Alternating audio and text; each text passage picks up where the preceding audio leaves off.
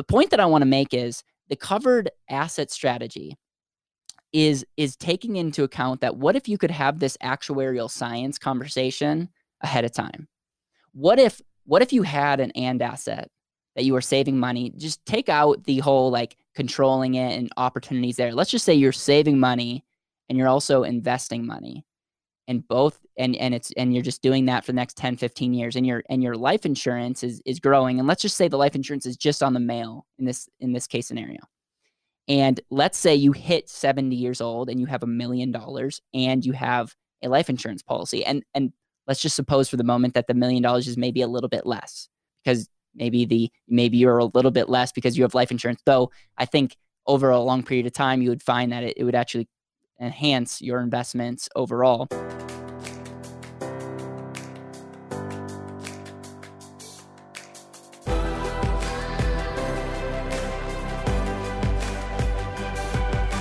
This is Better Wealth with Caleb Williams. Hey everyone, welcome back to another episode of the Better Wealth Podcast. In this episode, I'm going to be talking about the covered asset strategy. This is definitely inspired by Wealth Building Cornerstones. And it's this concept is if you have overfunded life insurance, a lot of people will just look at it as an alternative to an investing, and they'll talk about all about the growth and how you can access your money. And those can all be good things. I'm talking about strictly having the end in mind as it relates to retirement income planning.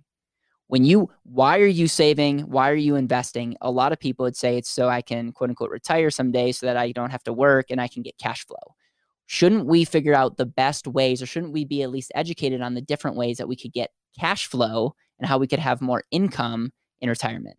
I have another video that I talk about a volatility buffer, whereas if you have money in the market and you did not have any buffer asset like a savings account or cash value life insurance or a home equity, and you were just relying on the market, where because of sequence risk loss, you will have to pull out less than 3% of your income, and it can just be a negative. It could be a negative thing, and the reason why you can only pull out 3% is you're just risking running out of capital before then. But if you use a buffer asset that life insurance could be used for, or home equity or whatever, you can up that pretty significantly, because if you take out the down years and don't tap into your investments when it's at loss, and you get to tap into an alternative asset and let it rebound, it's crazy how significant that can be. And so buffer asset can be great, but some people when they hit retirement might not want or might not feel comfortable or want their money in the market. There's still volatility there. There's still unknowns. And so what some people opt to do is to annuitize their money, essentially taking what companies did back in the good old days and had pensions. What was a pension? It was essentially an annuity. Now, there's gurus out there that hate on everything, right? And a lot of people might say, oh, annuities are the worst. Just like life insurance, most life insurance is the worst. But if structured and utilized properly, it might be an amazing tool that will help you accomplish your kind of result. So with that said, don't sue me. I'm not giving financial advice. I'm giving a strategy that is an option and can be an enhanced option if you have an and asset at the foundation of your life. So with that, I'm going to go into some of the numbers, some of the homework that I did, and just explain what this is. So let's say you do not feel comfortable having a good portion or your money in the market when you hit retirement. The other option that you can do is you can take some of that money or all your money and put it into an annuity. Now, there's different types of annuities. There's a fixed index annuity where you get some upside in the market and get no downside. And there's some strategies towards that. You can just get a fixed annuity, which is essentially a CD where you get hopefully a little bit better payout than what banks could get you. Or you could then turn on your money right for income, and this could be called a SPIA. And what we're going to be talking about is just the most basic form of annuity, where you take a chunk of money, you give it to a company, and they are giving you a stream of income. Now, just like a life insurance company, they are ensuring that if you die prematurely, they're insuring that risk. An annuity company does the exact opposite. They're really ensuring longevity. They're saying if you live to 110 and everyone did that, the annuity companies wouldn't do so well. Let's just put it that way. But because some people die at 75, some people die at 85, some people die at 95, because of large numbers, they're able to tap into what's called mortality credits, and they're able to take on that risk, and through that can create some efficiency. So when we look at a Monte Carlo simulation and say like less than 4% you can take out, you'll see that you could have access to more money by annuitizing your wealth. The big downfall of an annuity is you're tying up capital. So for people that are control freaks with their money, probably not a great strategy. You're tying up your capital, and in some cases, if you pass away, which we're going to look at, if it's just a single SPIA, if you could put all your money in, and there's a world where if you die the next year, you lose all that money. Okay, so that's like the big negative. There's what most people often doing is they do a joint annuity, which is essentially taking both spouses, going to the table and saying, if this person passes away, there will be a stream of income that will last until the both pass away, and then it will dry up. And unlike everything, there are a ton of options. There's inflation options. There's, a 10-year certain, 20-year certain. Like there's a lot of options here. What I want to give is, again, just like I did in my volatility buffer video, is I want to give the basic fundamentals so that you at least have this as something as a foundational concept, so that we can go into more strategies. If you end up working with us here at Better Wealth, or if you're working with someone else, you'll at least have a better understanding of what's going on. So the big pro to annuitizing your money is a lot of times you can get more income. The negative is if something happens to you, that might go away. So that there's that challenge, right? Now, what most people end up doing is they get a joint annuity, like I said, and it's like both spouses. You want two parties, and then both need to pass away to lose the money. And so that's what most people opt in doing. And so what I did was I just took a 70-year-old male. Okay, this was just something on the internet that I did. Simple calculation. I spent 3 minutes doing it, but I wanted to just get a quick understanding of what's going on here. And I said, what if we just did a SPIA, $1 million SPIA? So we put $1 million with this company. It gave me 10, 15 companies, and it just gave me a quote back. And the quote was $5,839.73. So if you multiply that by 12, as it represents a year, that's a little over $70,068. Okay. So if you do what is that distribution rate? I mean, that's 70%. That's a 7% off of $1 million. That's actually a little over 7% of $1 million. That's okay. That's decent. Again, downfall is if something happens to you at 70 years old, your $1 million could be gone. The pro is that the company in this case scenario is on the hook to pay that as long as you live. Now, what most people would do if they're in that situation is they would do a joint annuity, and the joint annuity is saying, okay, and to make it simple, I took the both male and female are the same age, okay, just to make things incredibly simple. In most cases, there's an age difference, and that could affect the calculation.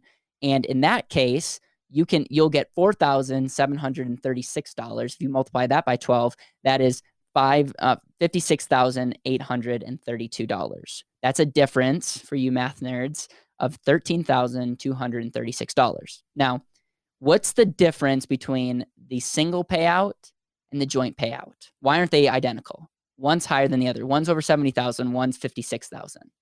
The difference comes down to life insurance. What is the annuity company essentially doing?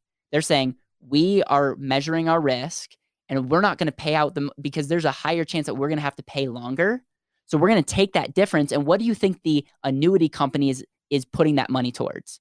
They're putting it towards life insurance, because they are insuring. I mean, insurance companies are masters at risk management. So they're taking that $13,236 and creating some life insurance calculation, because they're not going to lose money on this deal.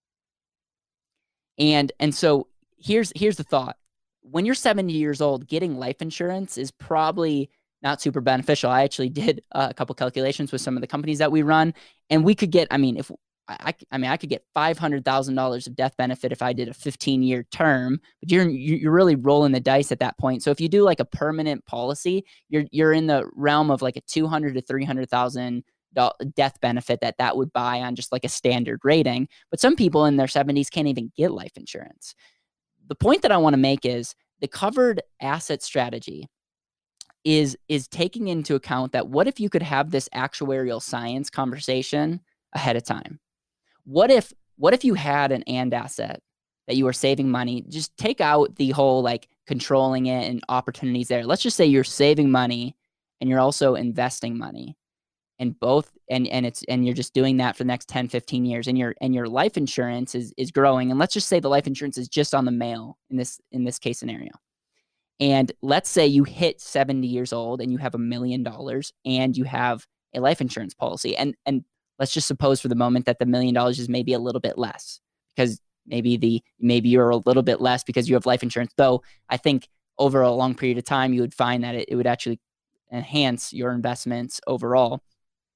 What we could essentially do is, if we could cover that asset, the death benefit of the life insurance policy could cover the male's asset.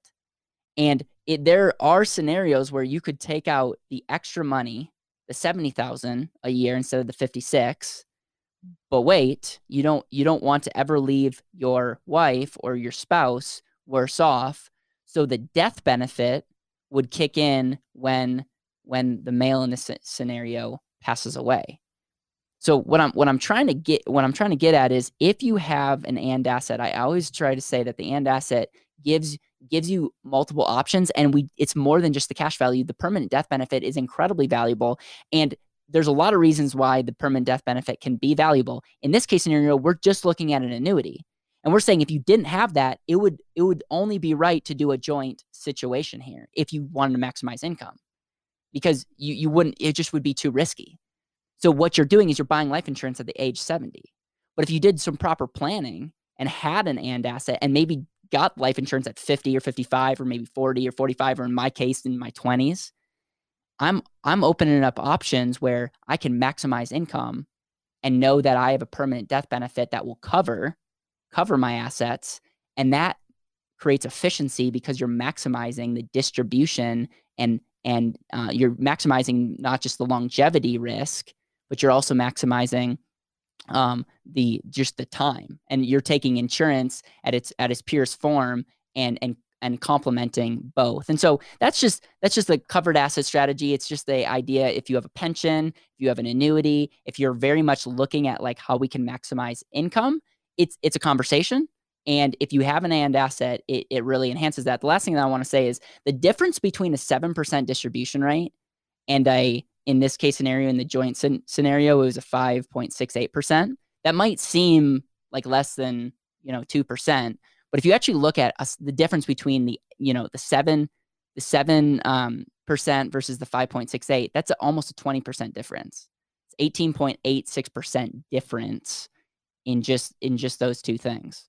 So it matters. It's real money, and you're going to tap into these kind of calculations, whether it's at 70 or whether it's 20 years ahead of time.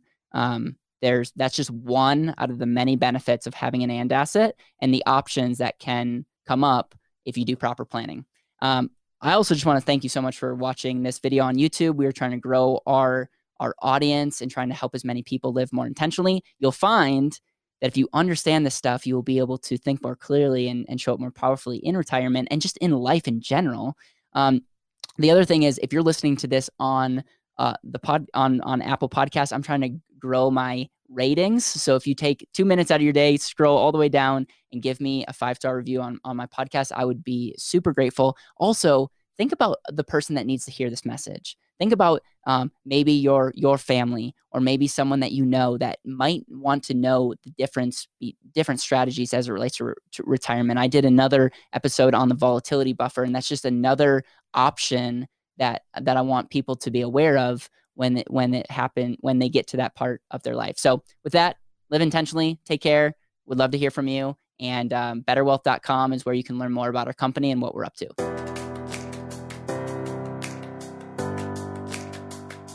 Thank you so much for listening to the Better Wealth Podcast. It would mean the world to me if you could hit subscribe, leave a review, and share this with the people that you know and love.